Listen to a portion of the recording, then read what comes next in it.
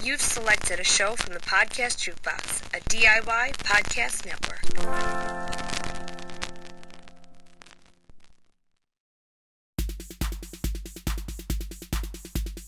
Welcome to Disability After Dark, the podcast feed shining a bright light on all things disability.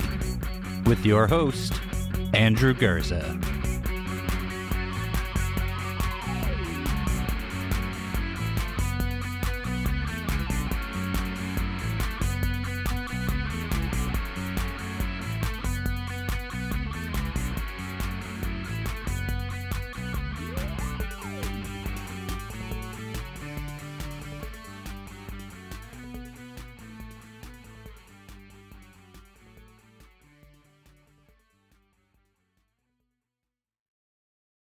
Content warning. The language, content, and discussion found within this episode of Disability After Dark will be explicit. Listener discretion advised. Hello, friends. Welcome to the show, friends. Thank you so much for clicking on episode 10 of Quarantine and Chill, the podcast within the Disability After Dark feed, where I sit down with disability thought leaders and talk about their experiences as we kind of go through coronavirus and we kind of go through this pandemic together. I wanted to ensure that in this series, I sit down specifically with disabled people to make sure that their voices are heard. And I am really honored to be holding space for these conversations because I don't think we're doing enough right now to make sure that disabled voices are being given ample space within the coronavirus pandemic, and I wanted to do my part on this podcast to ensure that's being done. So get comfy, cozy, and quarantined, and let's get this episode started, y'all. On a whole other note, I can't believe we're 10 episodes into Quarantine and Chill. I thought this would go on maybe for 4 or 5, but I keep getting people emailing me saying they want to be a part of this, saying it's important for them, saying that these particular episodes are giving them something where they don't feel so alone. And so I really appreciate everybody. These episodes are actually doing almost better on the podcast feed than the regular sexy episodes on Thursdays. So I'm really excited by where this is going. And this is also proof that Disability After Dark can branch out and do more things. So thank you so much for listening. Before we interview our guest today, I want to let you know that if you want to be a part of a Quarantine and Chill, you can email me at disabilityafterdark@gmail.com using the subject line Quarantine and Chill. Let me know kind of what a little bit of your story regarding the pandemic, a little bit of your disability experience regarding the pandemic. I'd love to hear from people with intellectual disabilities and invisible disabilities as they navigate the pandemic, because I think it's really critical to get those stories out there. So definitely send an email to me and I'd love to hear from you. But now let's get to our guest today. Our guest today is my good friend, Kat Nance. She was a previous guest on the show. She talked about her experience with, I can never pronounce this disability right, it's Charcot-Marie-Tooth syndrome or Charcot-Marie-Tooth disease. She talked about her experiences with that. On this episode, we talk about her experiences with CMT and having been in the hospital as a child, and how all of those experiences inform her experiences of the pandemic today, and how what she gleaned from those experiences to manage her isolation today. We also talk about her experience being a disabled mother during the pandemic and what that means for her, how she really is going through her desire for not having support that she had before, how her daughter's going through it. She even discusses some of her experiences of sexuality and trying to engage with desire during the pandemic. And I thought that was a really interesting point and really salient to bring forward, because so many of us with disabilities are having trouble feeling desirable or feeling sexy or accessing sexuality. So we talk a little bit about that. We do a whole big deep dive into her experience as her experience as a disabled person, a disabled mother during the pandemic. A lot of stuff goes on in this episode, and I was really, really proud to interview my friend, Kat Nance. So, enough of me rambling, but here is my episode 10 of Quarantine and Chill with my friend, Kat Nance, right now on Disability After Dark.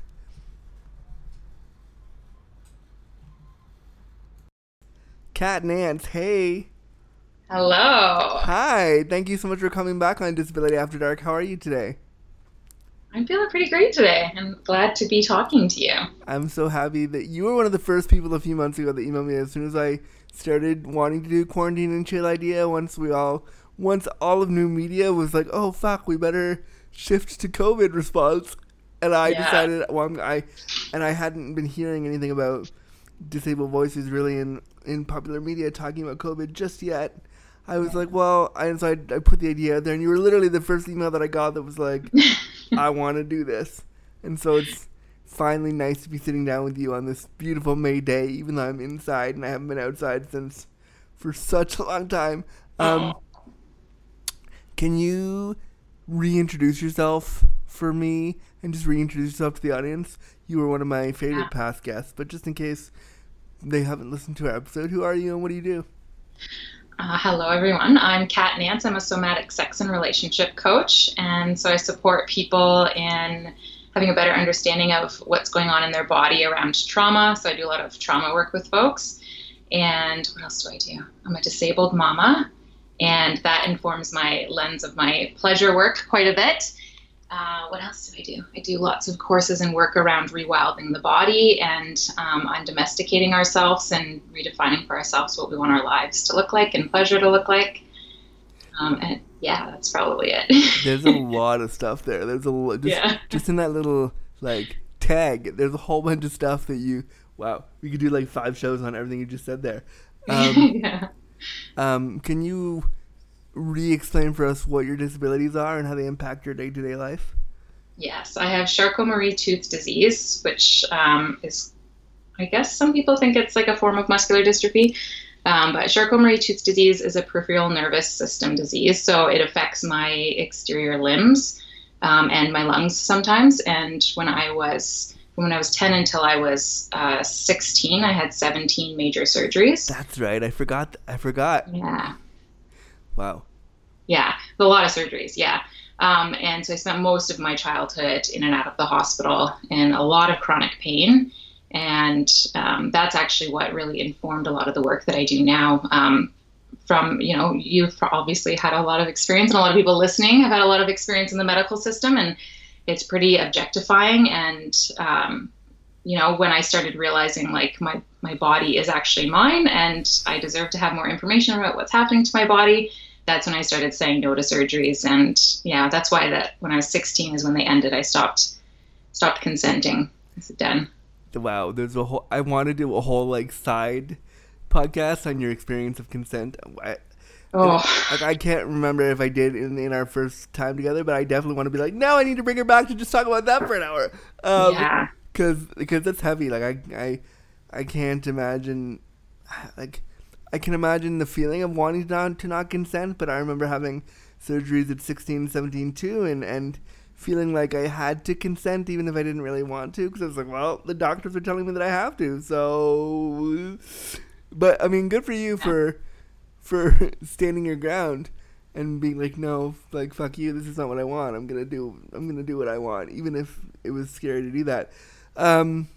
You mentioned that you spent a lot of time in the hospital, and given with all this COVID-19 response and the way, a lot of people are afraid right now of going into the hospital who are disabled during COVID-19 because, and I've said this a bunch of times on these episodes, that if I go in the hospital as somebody who is at higher risk, I'm worried that not that COVID would kill me, but that the already overrun hospital who already doesn't know how to manage disability would forget that I exist, would not know how to take care of me, and because of that ineptitude, I would die. How do you feel about that, having been in the hospital for most of your childhood and knowing kind of how the hospital system works or doesn't work?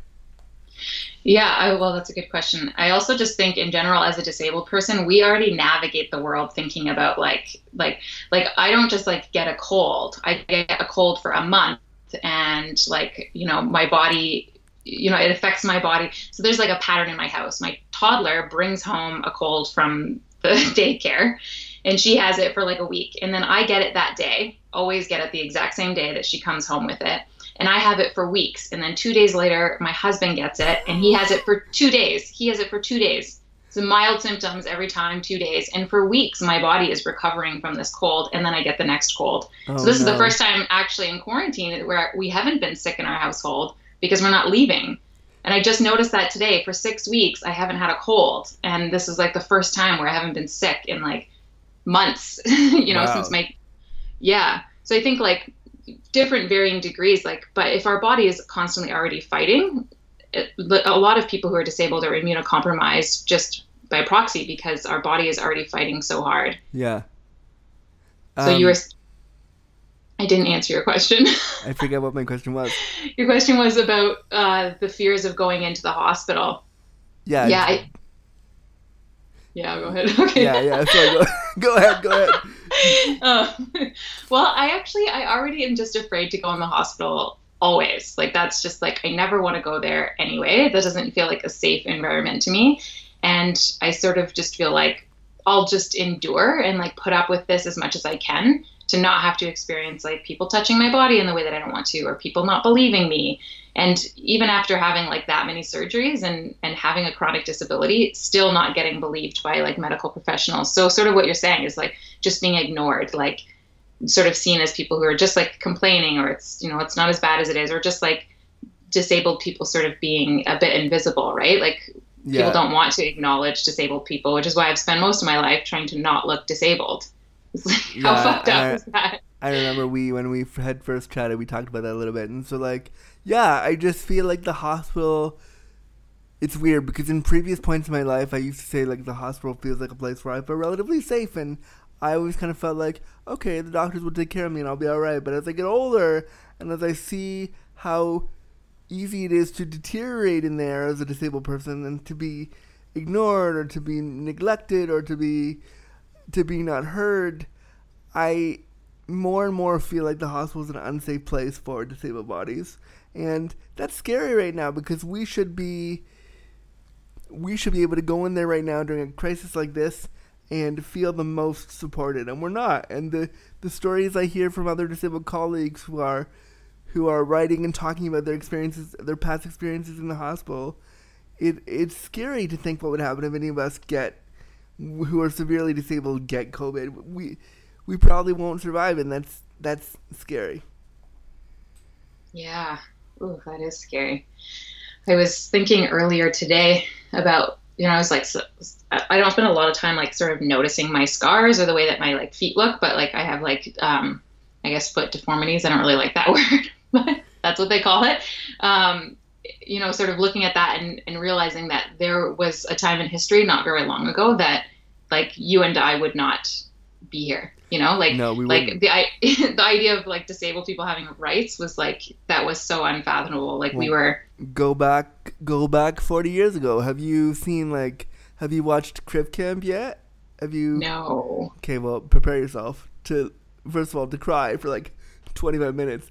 I watched it last week for an upcoming podcast series my friend and I are going to do. And I was on the floor within 10 minutes crying because it was so powerful. And they show a scene in there where, people with disabilities are in institutions and the level of neglect that happens. So, yeah, you're right. We wouldn't be here.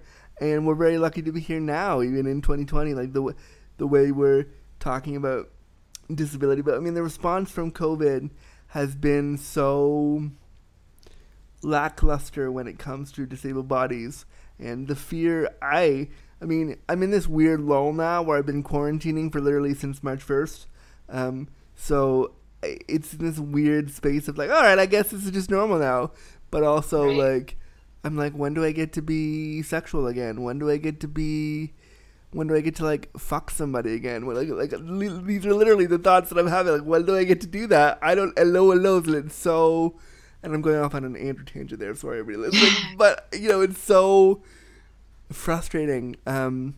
Do you feel that way? Do you feel like you're quarantining with your partner, so maybe not so much, but do you feel like frustrated of the stuff that you can't do as a disabled person right now? Yeah, I think for me the mobility thing, like feeling like I can't do my regular activities is like I find that stressful because I lose a lot of muscle mass really easily, and so like sitting around in the house is not helping me like feel like I'm keeping any strength in my body. Yep. And I mean, like I mentioned, I'm a mother to a very, very active toddler, and toddlers can be jerks. Like anybody who says that they're not, I don't, whatever, they are. And it's just like, it's a lot of work, and I'm not used to raising her on my own. People who are like single parents or stay at home parents, I have so much affinity for those people. I cannot believe that they do that all day long, every day. And I'm used to having a lot of support. And right now we have no support from grandparents. We have no support from our community. It's just like us at home, and my partner's still working. And so I think that's a big stress for a lot of people who are at home, but especially parents who are disabled with their children who are used to having a lot of support, whether that's daycare or school or family or friends. And I'm finding it really like taxing on my body, like, and emotionally as well. Is it exacerbating like not only your emotional side, but also is it because you when the last time we talked, and even a little bit this time, you've said you spend a lot of your time trying to hide your disability and doing everything you can to better your body, like going on walks and stuff. So because of all this quarantining crap, are you like, is it exacerbating your symptomology of your disability? Yeah, I think that it is. Yeah. Like more muscle weakness. So for me, if I'm not more active, then I lose like whatever muscle mass I have like really quickly, and then I just like don't gain it back. Oh, so you're just like, great, I'll just atrophy. It's super cool. Just atrophy, yeah. Watch me disappear, everybody. So it's so fun, I'm sure. No, living with CMT and the kind of, again, your experience having been in the hospital as a kid and as a teenager, and it kind of feels like you've been through this before and you've kind of experienced this before. Is there a sense of like weird comfort for you that like, well, I've done this, I know how to do this? Like, is there a sense of like, I can get through it because I know how to be isolated, I know how to be alone, I know how to do this? Oh, that's such a fun question. That's such a good one. That was making me think. Every time I've talked to you, it's like pulling these memories back of being a kid in the hospital. And when you were saying like, such fun memories that I can bring back to you in the front of your mind, I'm sure. Sorry about that. And I'm like remembering like, yeah, when I was younger, I did feel safe in the hospital because I felt like, well, these people are the authority on my body, which is what I felt then, and, there's always somebody around to take care of you. And there's always somebody, like, your food is cooked, like everything is like, prepared and done for you. And there's like physical therapy, and people are always being careful with your body, right? Which is like kind of maps onto what's happening now. People are being so careful. They're not going too close to you. And I feel like that happened a lot as a disabled child, feeling like people felt just like uncomfortable coming close to me. So I think there's that familiarity. Do you notice that? Yeah. I feel, yeah. It almost feels comfortable in like, today, it's so funny, like 20 minutes before I talked to you, I went down to my property manager to get something from someone had delivered for me, and I went in the elevator, and somebody went with me in the elevator, and we're only allowed to have 3. So there was 2 of us, but it's so funny. Immediately, I went to a corner, and they went to a corner, and we didn't talk to each other. We just stayed in our respective corners and, like, waited for the moment when we could be alone again, where we could both feel safe out of the elevator. It was a very weird experience, but it also felt comfortable because when I go into an elevator before COVID, I would immediately go to the corner so that everyone else could feel comfortable away from the wheelchair. So yeah, there is a weird comfort there for sure. Did I answer your question? I feel like I'm like not actually answering any of your questions. Again, what did I ask? Is there like is there a comfort in like? Yeah, you sort of probably did. In the isolation of it. Yeah. So you feel comfort in the fact that like you've had this before. You know what people's discomfort feels like, so it's not a shock. And I think a lot of non-disabled people right now are feeling the shock of like, whenever someone coughs now, the whole world is freaking out, whereas us disabled people are like, yeah, I've been there before. That's called ableism. That's what you're feeling. That's what that is. Just in case you didn't know, that's what that is. Like, that's what you're feeling. That's what it is.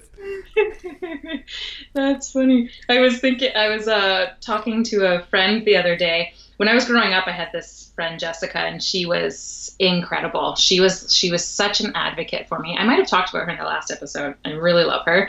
And she was such a badass. Like, people would stare at me, and adults would be like, oh, like, who does that? Literally, like, I know, like, shocked. Like, I'm like, fuck off.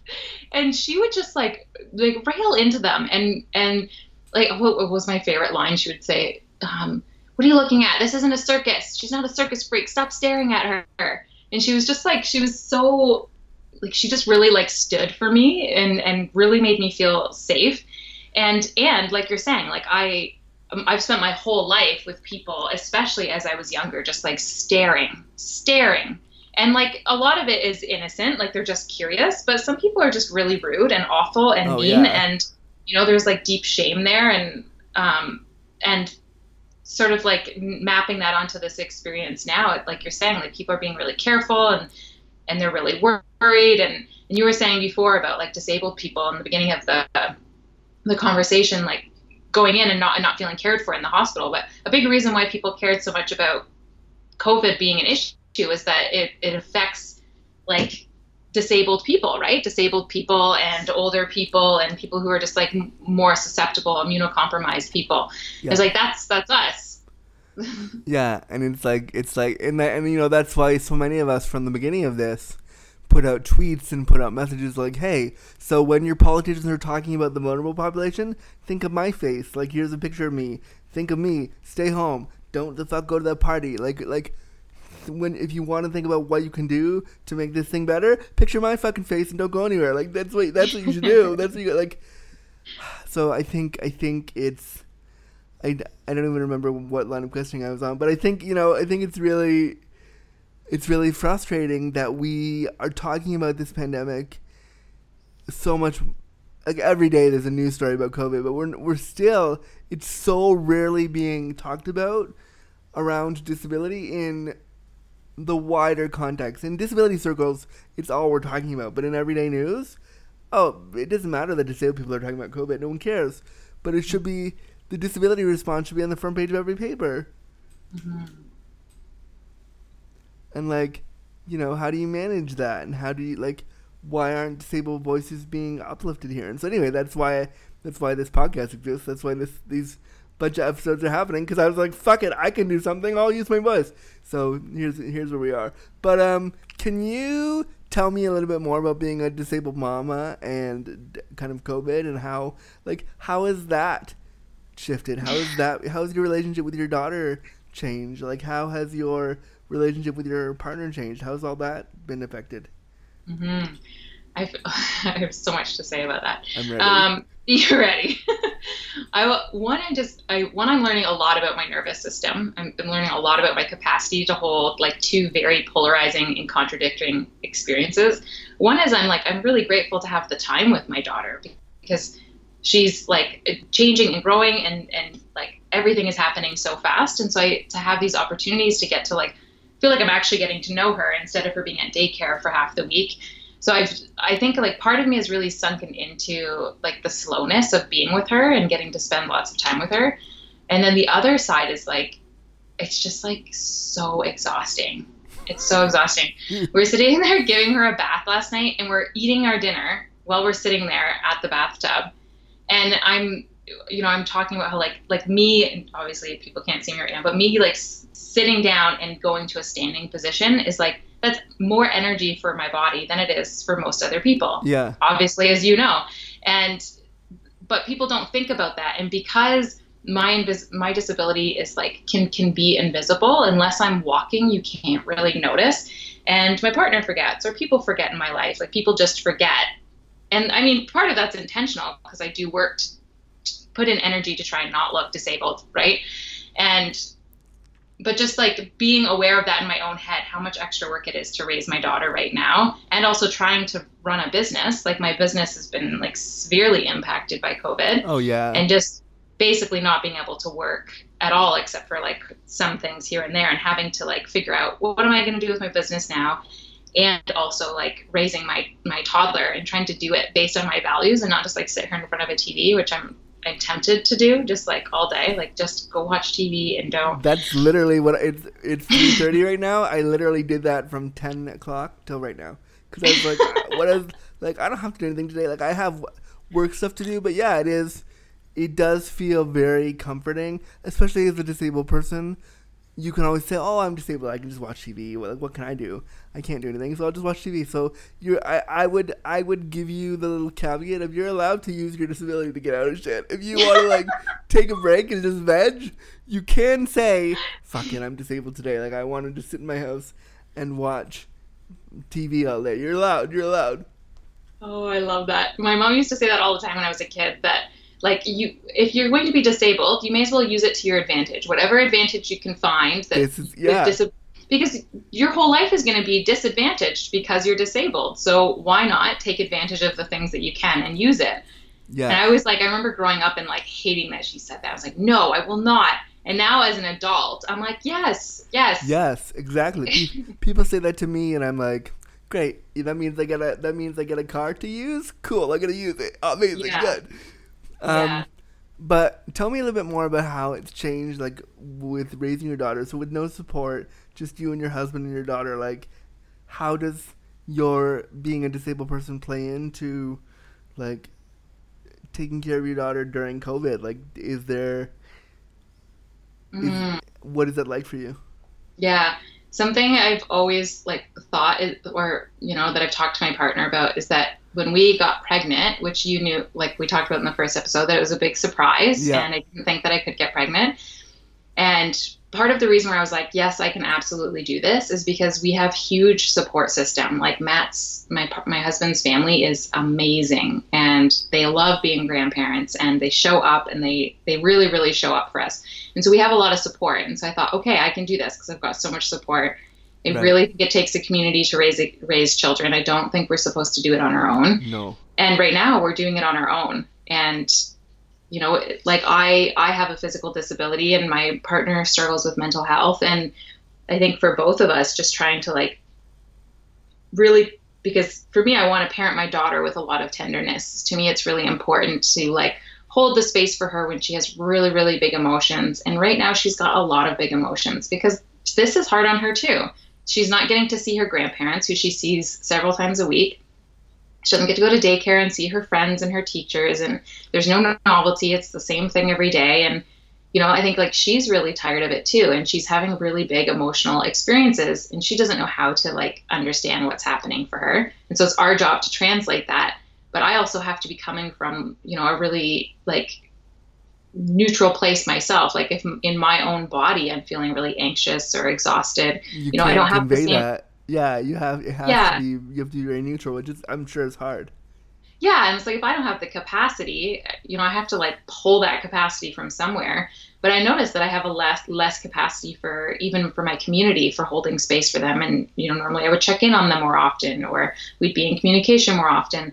And now it's just like I don't answer my phone as much, or I just feel like my phone is on do not disturb almost all the time because like I don't want it. Like I want to call you when I want to, and I don't want to look at the phone when I don't have to. And so when people text me, I'm like, oh God, why? I don't want to answer. And literally, I think that's because of COVID. Because normally I love my phone; it's my lifeline. But now I'm just like, oh no, because it's the only way that I can communicate right now. So I kind of sort of hate it. It used to be it is still a huge access point for me, but I kind of resent it because it's the only way that I can interact with humans right now, and I love it, and I also really hate it. Yeah, and it's like it's the capacity thing, right? There's this like quote that, you know, people always post, or this like meme, and I freaking hate it. Like if you really matter to people, then they'll make time for you, like some bullshit like that. I'm like, well, that's like so not trauma informed, or it doesn't account for people's like very full lives, and that like people have a lot going on that maybe they're not sharing with you. Yeah. And like something like this is culturally and individually very, very challenging situation for us to be going through. And it very active for some people. It's, the chaos may feel very comforting for their nervous systems and their like previous like life experience. And for some of us, it might be really overwhelming and activating for different reasons. And it's also just like a lot of grieving. There's a lot to grieve for every single one of us to have our life one way and then the next day find out like we can't do any of those things. That's a lot. So we have to sit in that too, right? Yeah. And I mean, I think I'm grieving the fact for me as a disabled person, like I was saying earlier, I can't access my sex workers right now. I can't access my touch right now. I can't access my body the way that I can't allow somebody else to access my body with me right now, and that is one of the hardest things that I've had to contend with. Because usually, if I'm being honest, usually once every 2 weeks, I would probably have a session with a worker, or once every week, or if I worked an extra job, I would have extra money and I would put it towards some dick sucking, to be quite honest. So I can't do that right now. And like I'll occasionally text my workers and be like, "Hey, how are you doing today? Are you all right?" But like, it's not. I can't having a digital session with the worker, and they've offered that, and it's like, well, that's not the same as like actually being touched. So it feels really weird for me because I want so much that community, and I think like I'm also what else am I grieving? I'm just grieving like my work. My work is shifted to like a lot of it I can do digitally, but I like going out there and seeing the people and talking about sexuality and disability, and I can't do that right now, and it's tough. Like I loved going to do big lectures and being flown all over the world as a speaker. Like that's not happening right now. And I did 2 or 3 digitally over the weekend, and it was super. Like I was super grateful for the opportunity and for the chance to get paid to do what I do. But I was also like, I wish that I could be in the room with you. Yeah, it's not the same. I'm that must be so challenging not having access to sex workers right now. And I think like people are having such different experiences, right? Like for you right now, like lack of touch. And that's, I think the like other dark side to the COVID-19 stuff happening is that like this also really affects people's like mental health and mental wellness, right? Oh, yeah, definitely. How is it affected? You said your partner kind of deals with some mental health stuff. How's he handling all of that? Well, I think in the beginning he was really like he went into like having a lot of mobilized energy. Like he was like, what do we have to do to make sure that we can like make money and pay our bills and that we're okay?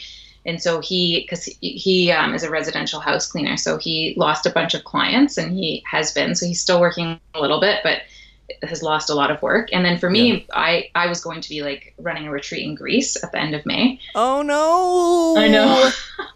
I know.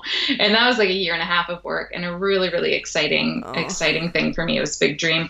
So that was a grieving thing for me. And a lot of my work is in person, and I really love to do the work in person. Of course, I do like Zoom sessions, and those are really awesome as well. And we're lucky we have these platforms to do this kind of stuff. Yeah. And I love the part of my work that is being physically really, really present with people. And so I'm missing that, and I'm missing that with my community. And, for me, that's like the opposite of what you're saying. Like your experience is like touch deprivation. And for me, it's like, I'm overwhelmed by how much like interactions I have with my like 2 family members here. Right.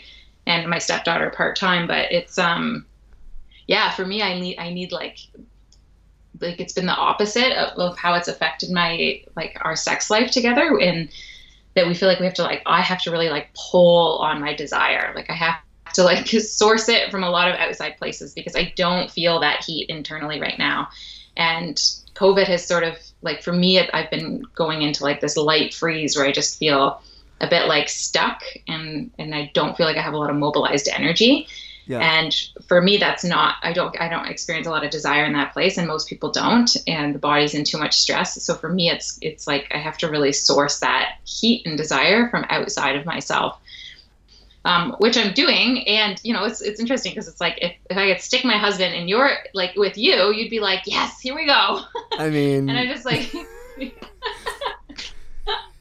There are so many things I want to say right now, but I've seen photos of your husband. He's a very attractive gentleman. So if ever you want to have that conversation, just let me know. Totally kidding. What is some of the best and worst parts of social distancing for you right now as a disabled person? Ooh, the worst part for me right now is that I have very intimate friendships. Like, my friendships with women are very, well, I feel like they're basically like a primary relationship without all the sex. Cool. And so I'm really used to being like a physical support or being physically supported as well. Like, we do lots of hugging and lots of like kissing and cuddling and just like a lot of things where we're in big community together. Yeah. And for me, that's the hardest part about the social distancing is not actually being able to be with my like support people or supporting them in the same capacity that I usually do.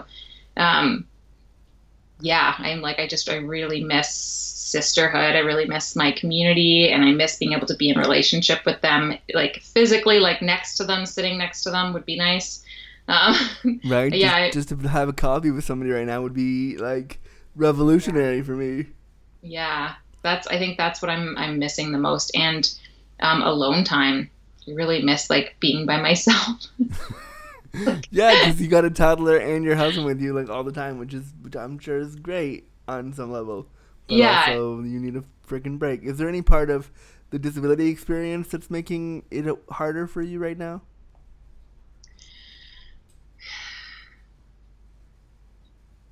Yeah, I think the thought that just popped in my head is, yeah, I've got more time to feel sorry for myself.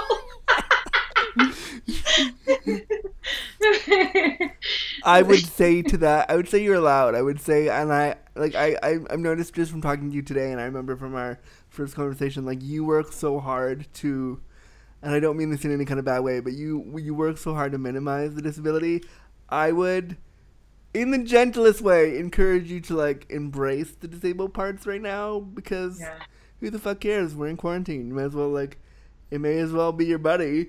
Like you might, and again, do with this what you want to do, but you might feel more connected to the disability experience in this time because you don't have to perform it for somebody right now. You don't have to like go out in the world and decide whether or not you should be this disabled, or if I do this, will I look this way to somebody? You're in your house, so who the fuck cares if standing up takes you an extra 5 minutes? Like, it doesn't matter because whatever. So I just think this might be an opportunity for you to get to know your disability in a different way than you may have before. Yeah, thank you. I appreciate that. Yeah, that's like, there's definitely, there's so much resistance in that for me, because that was like a survival. That's a way that like I adapted to like a very harsh world, as you know. Like, you know, there's a reason we have these conversations about disability being invisible or disabled people being invisible. You know, people. Because we have been, and we are, and we are.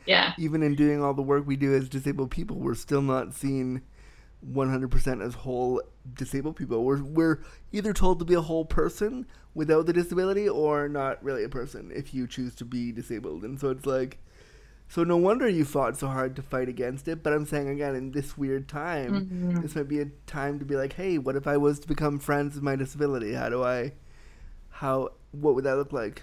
It might be, and again, this is me just like spitballing, but it might be like a good chance for you to just to get acquainted with disability in a whole different light. My body's like, I love how you're like, I hear what you're saying, but I don't want to do it. My partner and I were having sex last night, and he's really good at like slowing down and listening to my body. Like, we've done a lot of work around like reimagining what sex looks like redeciding for ourselves like what sex looks like. And we don't see sex as slow and intuitive and sensitive and really paying attention to reading the body language and the body cues. So we had like, learning that is a whole big thing on its own, but he's really amazing at that. And last night I was just really resisting intimacy. And a lot of it for me was that my body's in a lot of pain right now. And I didn't want to be with the pain. And I knew that like being present with him in sex meant I also had to be present with whatever else was happening in my body. And sometimes I have so much capacity for meeting those edges for myself, like the pain points. And I know because of the work that I've done that on the other side of that, there's so much pleasure and so much wisdom to find if I just like lean into the pain that I'm experiencing. And we don't always have the capacity for it. And so the pain is an invitation for me to lean into that, but it doesn't mean I always have the capacity for it. And so I had this moment where we just like checked in, and I was able to like express, like, I really don't want to be present right now because then I have to like be with what's in my body. But even just acknowledging that meant that I got to let something go and actually like sink into the experience. And you know what? I really deserved that pleasure. Yeah, you did. Some really hot sex, and I deserved that. And I'm really glad that I like spoke to that, and that I have this tender human who wants to, be on that journey with me. I'm super jealous of you right now. Yeah, I know. I was like, should I tell this story? Super jealous of you, but also I think it's a great story. And you just gave me a real quick snapshot into your sex life. Thank you for putting all that visuals in my head that'll take me a while to. But no, I think you're right. I think being present can be hard sometimes, and being present when your body's response to being present and feeling stuff is to have dull pain all the time, or sometimes sharp pain all the time, can be really tough. And so it's great that you checked in and just told the truth, because a lot of times when we're with as disabled people, when we're having sex, we don't always tell the truth. We lie to our partners to make sure that our disabilities don't get in the way, and they don't ruin the moment, and they don't ruin their experience. We spend so much time navigating how are they going to feel if I tell them the truth, that the fact that you in this brief moment felt the comfort to be like, actually I feel like shit right now, I don't want to, like, I want to do this but I don't know how to feel about this, is I think an important thing to bring up during, like, not just COVID times but sex and disability generally. Oh wow, I want everybody to like let that sink in. Just like let that sink in, that is what disabled folks are doing. And that is just like, that is my entire like life and relationship with sex, is trying to hide what's there and not let people see what's really there, until I met my partner. And our entire relationship has been me like very vulnerably and very bravely peeling back like one layer at a time to say, actually, that doesn't work for my body because I have a disability, or arousal shows up differently in my body because I have this disability, or I can't, even like being in certain positions, like I can't do that because I just can't do that. My body doesn't do that. And that's like that, even things like that is so challenging, because, you want to be able to be like up for anything and good for anything, and that's just like not the truth of our experience. It's always like when you're disabled and you're having sex, you're like, if I can do this, I've somehow reached this threshold of normalcy that everyone else has had before, and if I do this, I'll please them, which means I'm a good person, which means my disability is not as intense. If I'm good, then like if I do this for them or give them this position or do this, then I'm a good person and they'll like me and they'll want to fuck me again, and all of this like huge cycle of internalized ableism happens. And yeah, I fully feel you when you say things like, my body can't do that. I have a dream of being like of being gangbanged by a bunch of dudes is what I really truly want to have happen in my sex life. I've never experienced that before. I've never been penetrated in any way before, so I don't even know what that would feel like. But I know that it's something my body cannot do. It's just not going to ever happen for me. And it's tough for me because I've done porn, I've done sexy things, and even the porn was based on what my body could do at the moment. And all I wanted to do in the porn was be like the sluttiest slut that ever slutted. And I couldn't do that because my body would. So I understand the like. And we went off on such a tangent. The question was. That's like a tangent. I think people will like it. The question was, what is the best and worst parts of social distancing? But I like this tangent much better. So I've done sexuality stuff, and I've had to do it in what my body can and can't do, and it's really, I feel you when you say it's really frustrating. Like, I get really angry with my body all the time because it doesn't do what I want, and it makes me really angry because everything that I'm seeing in my experience as a queer disabled man tells me to do a certain thing a certain way, and tells me to be hyper masculine and which I understand is all constructed and is silly and is like not the real world, but part of me wants to play into that just a little bit to feel what that feels like, and my body doesn't let me do that, and I get mad. Yeah, I really get that. Yeah, it's all a construct, and it kind of looks like fun. So yeah, right? I want to know what it feels like to be a little bit of a douche. I want to try it and then get to reject it because I've tried it, not because I can't do it. Yeah, exactly. That's exactly how I feel about it. That's 100% how I feel about it. So gangbangs are fun, and that really sucks. But they are. They're just a lot of fun if you're into it.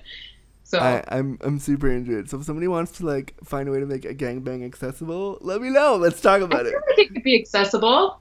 Let's dream this up. Let's have another conversation. Yeah. I could help you dream up how a gangbang could be accessible. I definitely want to bring you back. I want to bring you back on the show just for that conversation. Yeah. I'm so here for it. And what is your favorite part of social distancing right now as a disabled person? Having my husband home more often. I mean, he is super cute, so I don't blame you for that. And right now we're the one thing that's really like great for us is that we just bought this new house in the fall, and we've got a little garden, and we're turning it into a food garden. And so he's digging all the holes and he's doing all the work that otherwise he would be a bit too busy to do. And the other part is like, again, it's like about him, but he hasn't stopped working. Like for years, he has just worked too hard, like 2 or 3 jobs at a time, like doesn't stop working and doesn't take a break, doesn't feel like he deserves a break, doesn't give it to himself. And now this is like forced time off. And it's just really nice to like, for some people, this is like, they need a break from capitalism. They need a break from these like standards of who they're supposed to be in the world. And like, this is like permission for some people to just slow down. And that's kind of what I was saying to you earlier. This is your permission to be as disabled as you need to be right now. I know that's hard for you, and I could already see you looking at me like, no, I don't know if I like that, but you know, it is your permission to just stop if you need to, and if that means being as disabled as you need to be for one whole day and letting disability like not overtake you, but like let it sink in for a day, and I don't know, maybe it'll feel good, maybe it won't feel good, but this is your chance to try that out. Yeah. Without the expectations of the world around you. For me, that would mean not getting out of bed in the morning. That's what I would want to do. And have somebody else take care of my kid. So I'm going to plan a day. I'm going to do it when my husband's home. I'm going to do zero productivity, nothing productive. And I'm just going to like lay around all day. That's what my body wants to do. I'm here for that. You're like, and you should call it like Disability Day and just lean into all the things. I'm going to text you when I do it. I'm going to let you know. And I'll get a big You can cheer me on. I'll get a big text that's like, actually, it sucked. Here's why. I'm never doing it again. So we kind of talked about being in the hospital and that kind of stuff before, and kind of the response of COVID. As a disabled person with, I cannot pronounce the full name of your disability. Charcuterie? Charcuterie. I love that.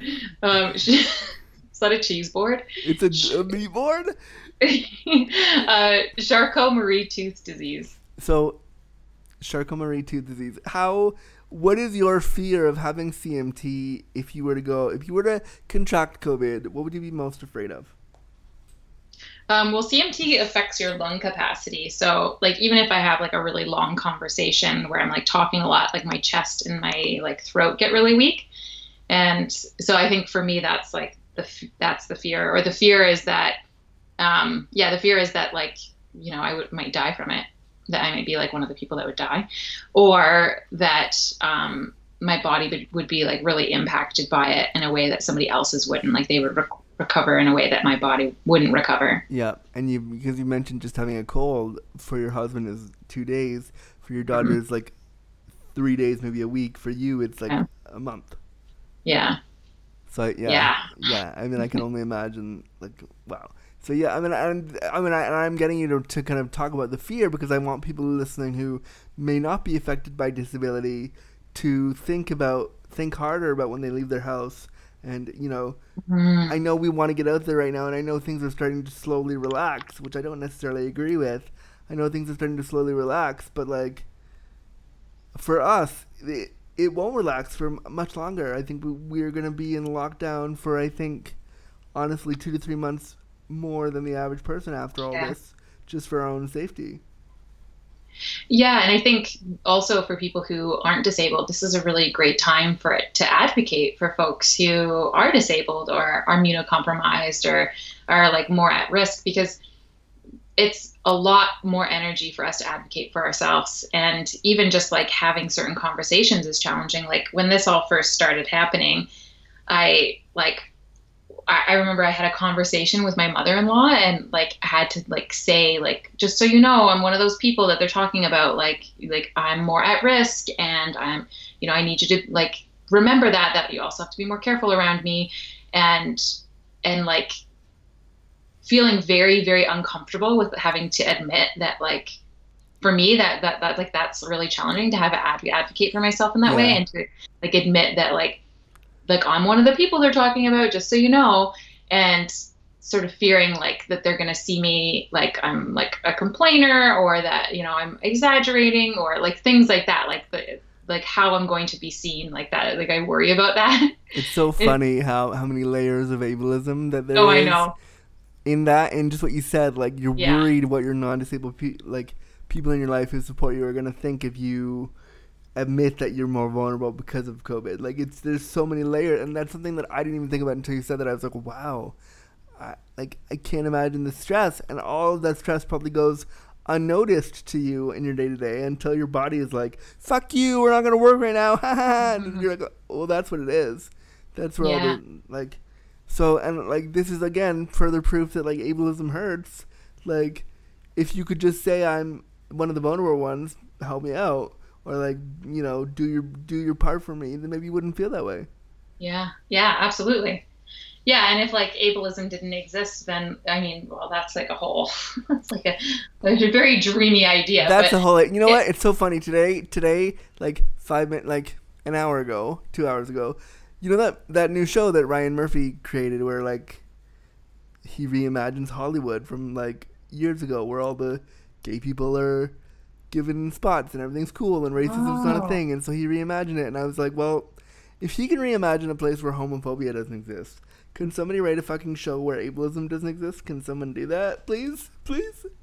Yeah, and talking about like seeing ourselves in media, like, is so important, right? Like I don't see anybody in like anything that I watch of like, I don't see somebody like limping around, or that has like has any of the issues that I have, or that's just like, today I can't get this much done because I'm having a flare up, or just admitting like my body can't do that. Like it's like everybody is able-bodied, everybody is like good to go. Yeah. And if they are disabled, then it's just like their whole character is just that they're disabled. They're not like an entire human that's like complex in many things. It's like they're only multifaceted. Their only thing is yeah, totally. My last 3 questions for you are, Kat and Nance, I love having our conversations, and I feel like we should do more of this somewhere somehow. Because you have so much to say, and I love kind of peeling back the layers with you, like you mentioned earlier, like peeling back the layers of your disability and then experience. Every time we talk, like it's like getting a glimpse into somebody who you're comfortable with your disability in parts, but I feel like there's a part of you that's not so comfortable, and I love kind of wading into all those parts of you, because you open up to me, and I appreciate that, so thank you. Yeah, you're welcome.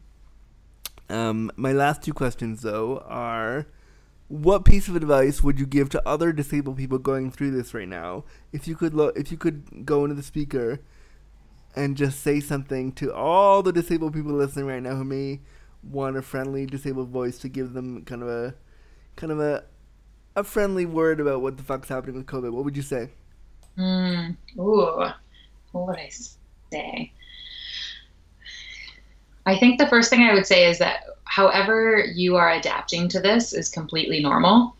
And whatever your experience is in this is completely normal. And that, that I see you and that so many people do see you. And that even though we live in a world where like our experiences are erased a lot, that's not across the board. And a lot like, we're not just like a group of disappeared people. Actually, I feel like so many people are disabled. I feel like most people I know struggle with something, not to the same extent that maybe you and I do, but I think it's just like more rampant and probably because of trauma. Anyways, that's a whole different tangent.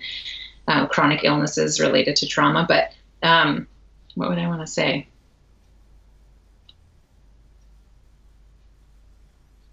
I don't know, just that what you're saying is that if like that the slowing down is an opportunity for us to do what we want with it. And for me, sometimes that means like really acknowledging where my body's at. And sometimes it means like escaping and not being in my body. And if we can escape from our bodies and do it intentionally, whether that's like, TV or whatever else we're doing to like not be in our bodies, like that's actually okay. And that's a form of being adaptive and taking care of ourselves. If we can just do that with intention, like right now in this moment, I don't feel safe in my body. So I'm going to choose to not be in my body. And that is really okay. We don't have to endure pain. We don't have to endure being uncomfortable. It's okay for us to like not want to have to feel these things. I think that's really powerful. And on the flip side of that question, many people without disabilities are going through this self-isolation and this quarantine and all this social distancing stuff that you as a frequent flyer of the hospital system and I as a disabled person have done since we were young. What advice would you give to non-disabled people right now going through this for the very first time? And I think that disabled people are experts in this area right now and can really guide people. If you could guide a non-disabled person through this with your disabled expertise, what would you say? I feel like I would say the same thing because I think this is the really amazing thing about going through something like really awful collectively is that the aftermath of it or like the trauma of it doesn't land in our bodies the way that it does when we go through something like individually. So say like you and me going through something in the hospital system, like, some of my surgeries or some of my experiences in the hospital were really traumatizing. And that's because I didn't have the collective or I didn't have the witnessing or the support or the connection afterwards. I felt like I was alone. So something awful happens and then the repair and connection doesn't happen after. But something so collective like this, it's something we're experiencing together. And so the sense of unity in that it lets us know that we're actually going to be okay. And the thing with disability is that we are often very, very isolated. And so the challenges feel like pretty similar for like me and a lot of other people going through this. It's like, it's really hard for all of us, for most of us, some people maybe not so much, but for a lot of us, it's really challenging. But the coming out of this, in that collective way that I'm saying, that we all get to like look back in 20 years and be like, can you remember like what that was like? Like, holy shit, that was really messed up. But disabled people don't really get to do that. Like my body is a vault of all of these stories that go unwitnessed and unseen and unacknowledged, and they're just mine, right? And so they sit. I don't get to share those as collective experiences. So I think what I would say to non-disabled people is like, this is like a really good perspective on what disabled people might already experiencing in terms of isolation, not having access to people, places, and things that they need or want, and everything feeling like a lot more work. Like you got to wash all your groceries down. That chore, it's like, that's what it's like for disabled people going out to the grocery store always. It's so much work. Yeah. Like things like that, like the things that feel like a lot of work right now and you feel trapped in your house and in your body. Well, a lot of disabled folks feel trapped in their bodies and homes already. And so just like having a perspective and tenderness towards what disabled folks are already going through. And I would, it's so funny because I vacillate between the idea of agreeing with people who say we're all going through this, yes, but we're not going through it in the same way. Disabled people are going through this in a different way, in a way that is a little bit harsher, in a way that is a little bit, not harsher, but it's different because we've been through it before and we don't know if we as a disabled group don't know if we'll make it out alive. Non-disabled people for the most part, will probably make it out okay. So I think that fear that the disabled community has about maybe not coming out of it alive is very palpable. And I would say to the non-disabled community, be aware of that when a disabled person brings up that fear, brings up that discomfort, or brings up that possibility. Don't deflect it and say, oh, we're all going through that same fear too. Well, no, yeah, we're going through a version of that together, but the individual fear for each disabled person about this is very real. Yeah. And even for you, like, your experience is different than mine as us both being like disabled people, right? Yeah. And like you already live a life where you have less access to things, and like it's harder to get places. And so really business as usual in that sense, like the familiarity that you're talking about, that like, I already know what it's like to not have access to things. And I think part of my grief too is that I have fought so hard for the little bit of access that I do have to stuff. And particularly I'm talking about like my sex life. And to not have that right now is just like, I'm constantly watching porn that I would never pay attention to, because like I need something to feel connected to my sense of masculinity, my sense of who I am as a, like, I want to feel hot right now. And I what you were saying earlier about being in that kind of frozen space of like, I'm not really there, but I want to get there, but I have to pull my body into desire. That's how I feel right now. And it's really hard, because usually, given that I have to fight so hard for access to sexuality, my sex drive is like always, I'm ready to, yep, sure, no problem. Whereas now it's like, I want to get there, but I really have to try. Yeah. It's like a wet blanket. That's what it feels like to me. Like there's just like this like weightedness on my body or on my desire. It just feels like more work to sort of climb out of that. Yeah, completely. Still jealous you had sex last night, but I support you. This was a great chat, Kat. I loved doing this, and it was so fun. And I definitely want to have you back on at some point to construct a possible gangbang for Andrew. I'm here for that. Yes. I'm really down for that episode. Let's set that up soon.